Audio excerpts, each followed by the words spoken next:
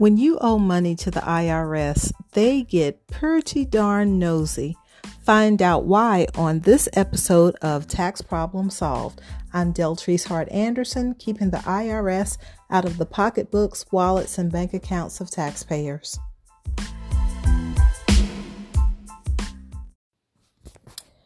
When you owe money to the IRS, they become very interested in your personal affairs. They're going to start poking their noses into things that you've never seen the IRS be remotely interested in. Things like how much your house costs, how much you pay in gas, what do you pay for your electric bill, your cell phone bill, even how much do you spend on dining out? And it's a whole lot of other things. So why on this earth do you think the IRS would even care how much you spend on all of these things? Well, it all comes down to one thing: the allowable living expenses. So what is allowable living expenses?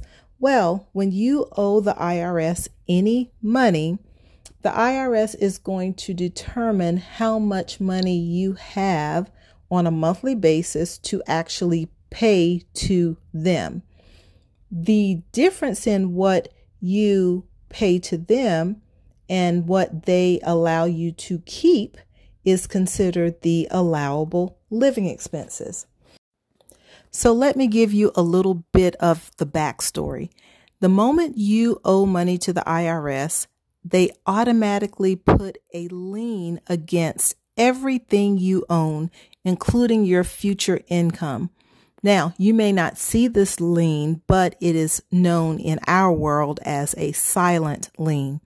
This is a feature or a rule of the federal government, and it's the basis for all other collection actions that the government can take against you, such as dipping into your bank account or garnishing your wages. Okay. Now, due to that lien, the IRS has a say-so in how you spend your money. Who likes this? Nobody, right?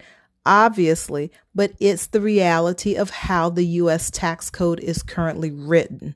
So there's a long and complicated list of rules and factors that go into determining what place the IRS holds in this line behind or ahead of other creditors. So we won't get into that. But the bottom line is the IRS wants to get paid. And guess what? The IRS will get paid because they have the power to do so. They are the most powerful debt collector in the country. They have the power to make your life a living nightmare by enforcing the control they have over your money and any other assets that you have.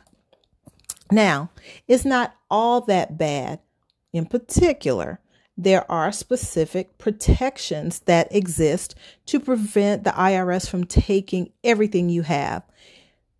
So basically, the IRS is not allowed to make you destitute, right? So they can't put your family out on the street or force your children to starve, nothing like that. This is where the allowable living expenses come in. The IRS does an analysis every year of what a middle-class family will spend on certain categories. Things like food and personal care and clothing, healthcare costs, vehicle ownership or vehicle operating costs, your rent, your mortgage, your light bill, your water bill, your gas bill, your cell phone, your streaming, your internet, things like that, right? These numbers dictate what the IRS will and will not allow you to spend every month just to live off of. Your income, when compared to these allowable standards, is what determines which IRS tax debt program that you qualify for. So if your income is less than the total monthly allowable living expenses in your area and your family size, you might be eligible for a program that allows you not to pay anything to the IRS. Also, if your income is less than the allowable living expenses that the IRS calculates for you, but you have assets such as equity in your home. You may have some stocks that you're holding on to. You might have a classic car or a valuable painting, or hint, hint, you may have crypto. Then they're going to take those things under consideration as well. But in such a situation, you may be able to settle your tax debt for less than you owe and then just walk away from the rest. It just all depends. Now, if your income is more than that allowable living expense calculation, then the IRS is going to consider that excess income for a reduced settlement.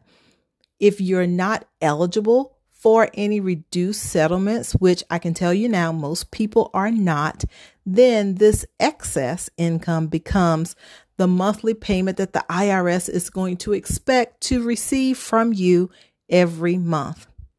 One of the first things that we do for our clients when they hire us to help them with a tax debt problem is to conduct the same type of financial analysis that the IRS is going to conduct. That way, nobody is blindsided when the IRS is wanting to collect a certain dollar amount, right?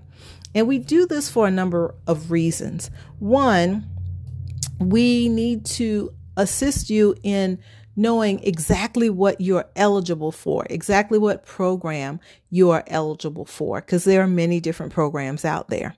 Then another reason we do it is we are looking for opportunities to legally and ethically increase your allowable living expenses for you, okay? Because there are some things you may think that you don't qualify for, or you think that it will not qualify for as an allowable living expense, but it really is. So we help you create your narrative, so to speak.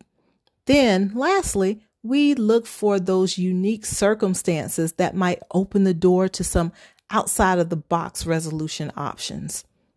So that way we can, again, control your narrative with the IRS. Now, this financial analysis, it is crucial for us to be able to get the best possible outcome for our clients.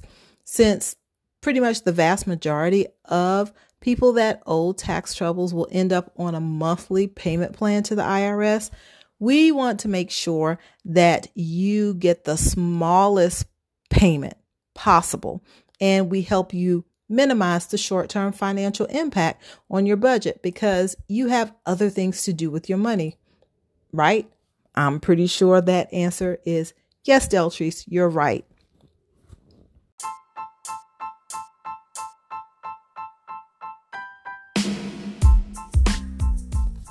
So guys, that's it. That's all I have for you today.